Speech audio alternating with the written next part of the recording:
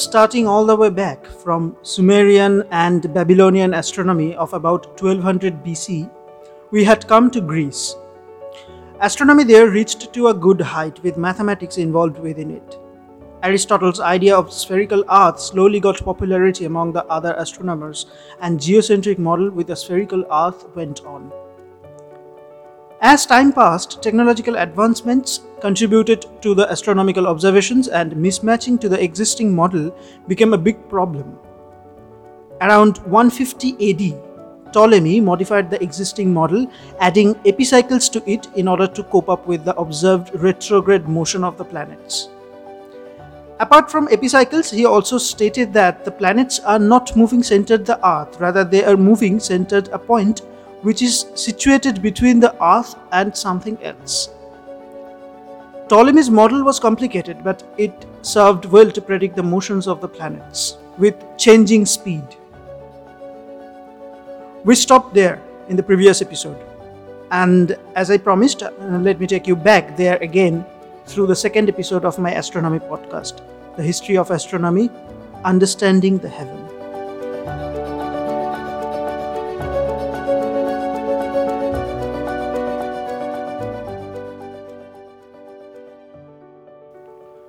Ptolemy's model of the universe was the most successful model of the universe.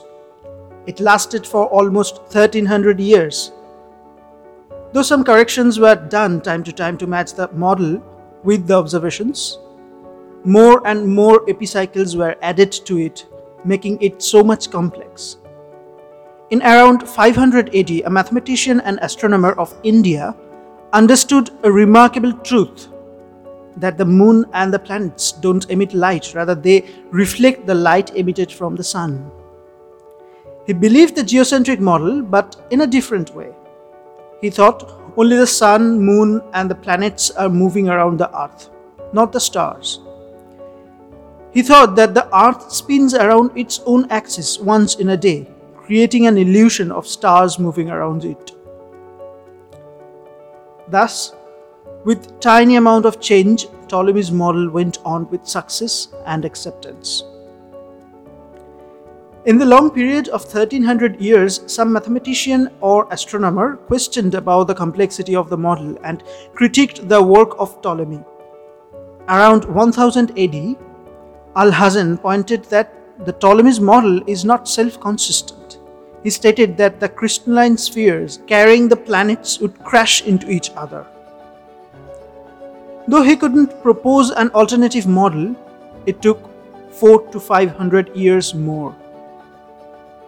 It was 19th February 1473.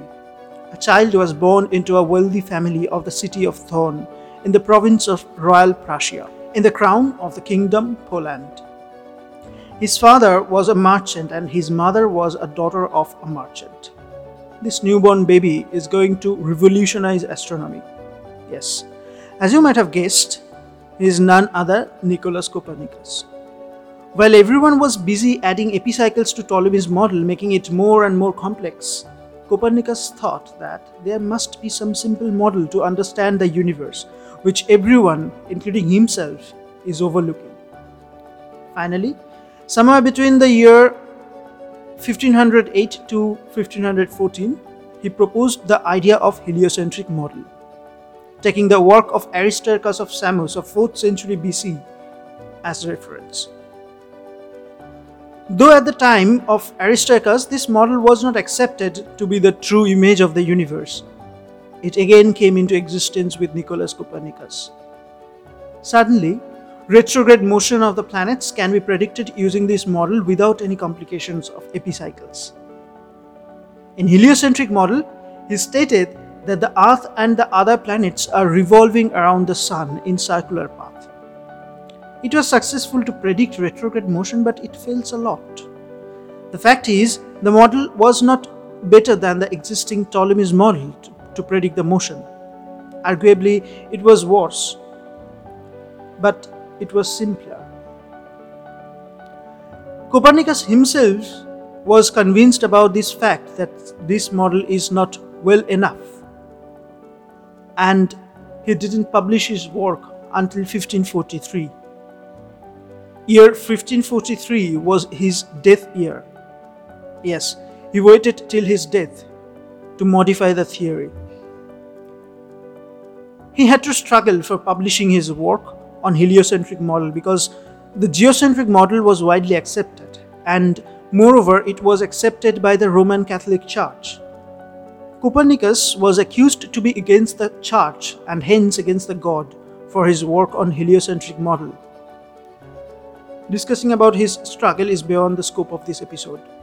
This heliocentric idea was the birth of the modern astronomy, and it was a revolution through Copernicus' theory that it overturned the geocentric model and established the heliocentric image of the universe. This revolution is now called as Copernican Revolution.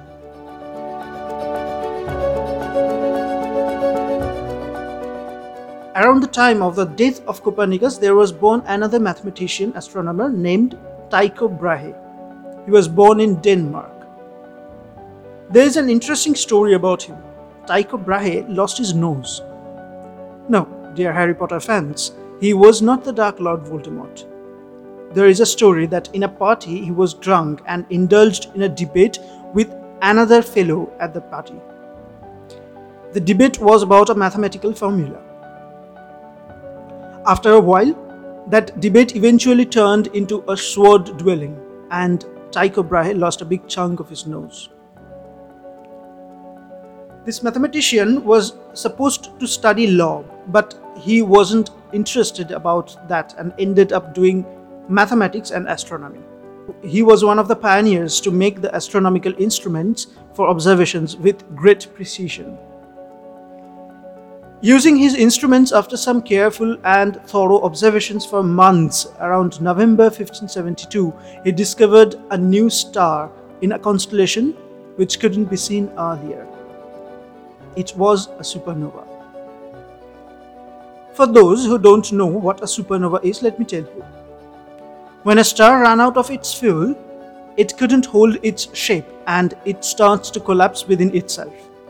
In some cases, this collapse leads to a deadly explosion in the star and it becomes way more brighter than it was previously. This explosion is the death of a star. Through this explosion, the star becomes a cloud of dust, which is too bright that it can be seen from long distance. This explosion is called a supernova. Till 1572, Aristotle's idea of the universe that it is static and unchanging was going on with great acceptance. But a scene of supernova forced Tycho Brahe and other astronomers who were aware about this discovery to think that the universe may not be unchanging forever, and Aristotle probably was wrong about it. Eventually, it turns out to be true. We now know that stars and galaxies do evolve with time. They born and die just like living creatures.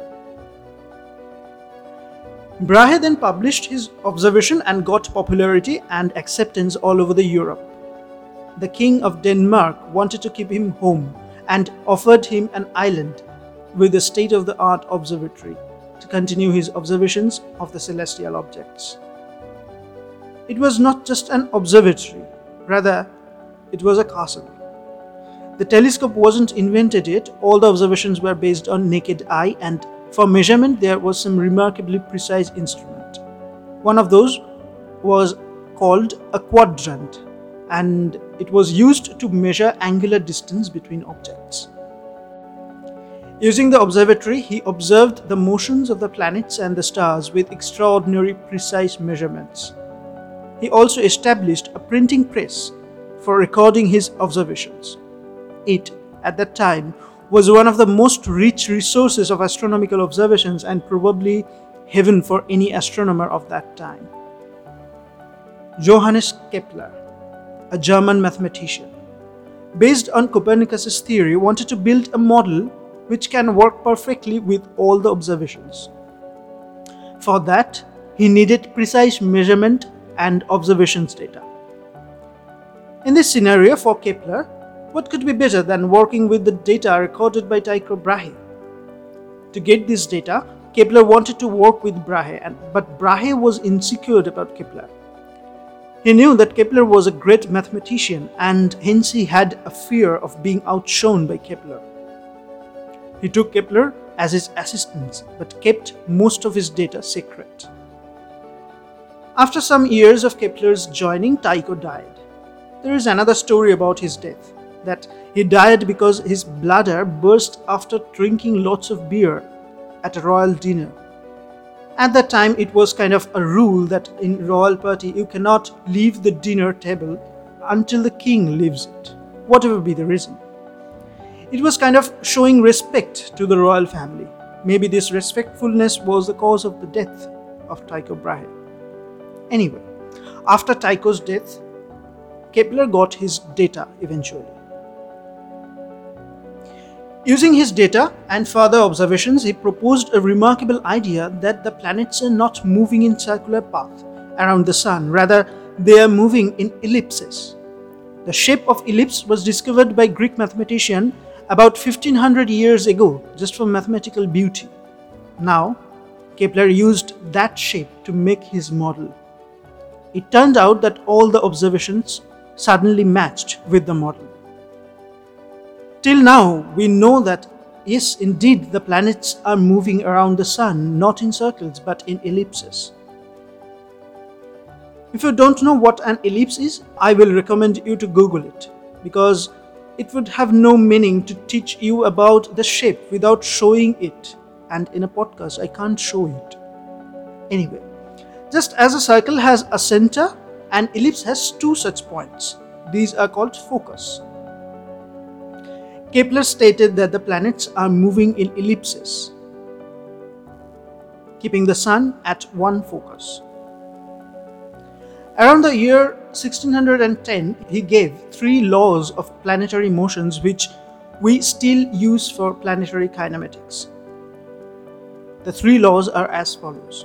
Number 1, all the planets move about the Sun in ellipses, keeping the Sun at the focus.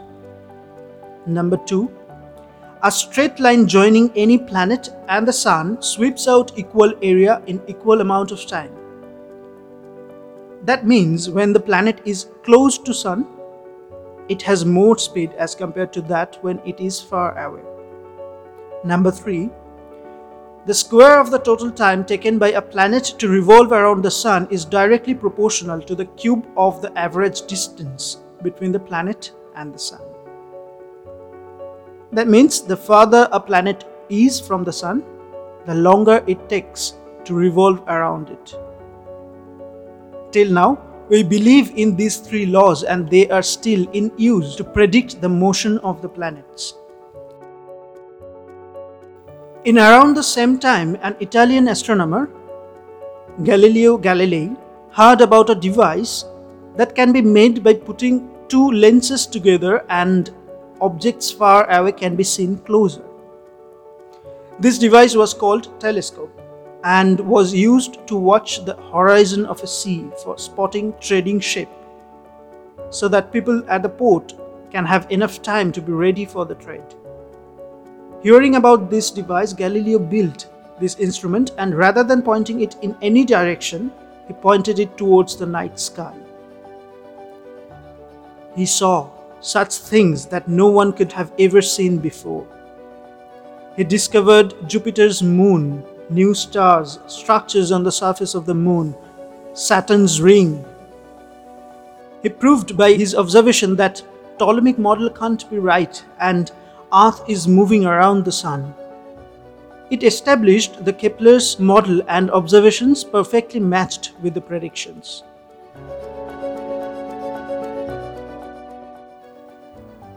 In the year 1642, Galileo died, and in that same year, in England, Isaac Newton was born. He was probably the greatest mathematician ever. He put his contribution to a wide range of application. He was the first to understand the motion of any objects, the cause behind it, and put a great step forward to quantify it.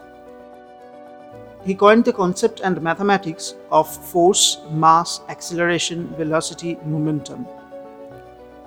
He gave three laws of motion which we use every day. Discussing about the three laws of motion is beyond the scope of this episode. His famous equation, F equals to mass times acceleration, is simple and a great piece of work. He invented calculus, which is the most useful mathematical tool today. He invented it to understand motion. It is used from astrophysics to engineering, from biology to economics. Not only calculus and three laws of motion, he tried to unify the cause of the motion of the planets around the sun with the motion of a falling body on the surface of the earth. As the popular story said, that he sat under an apple tree and an apple fell beside him, and he invented gravity.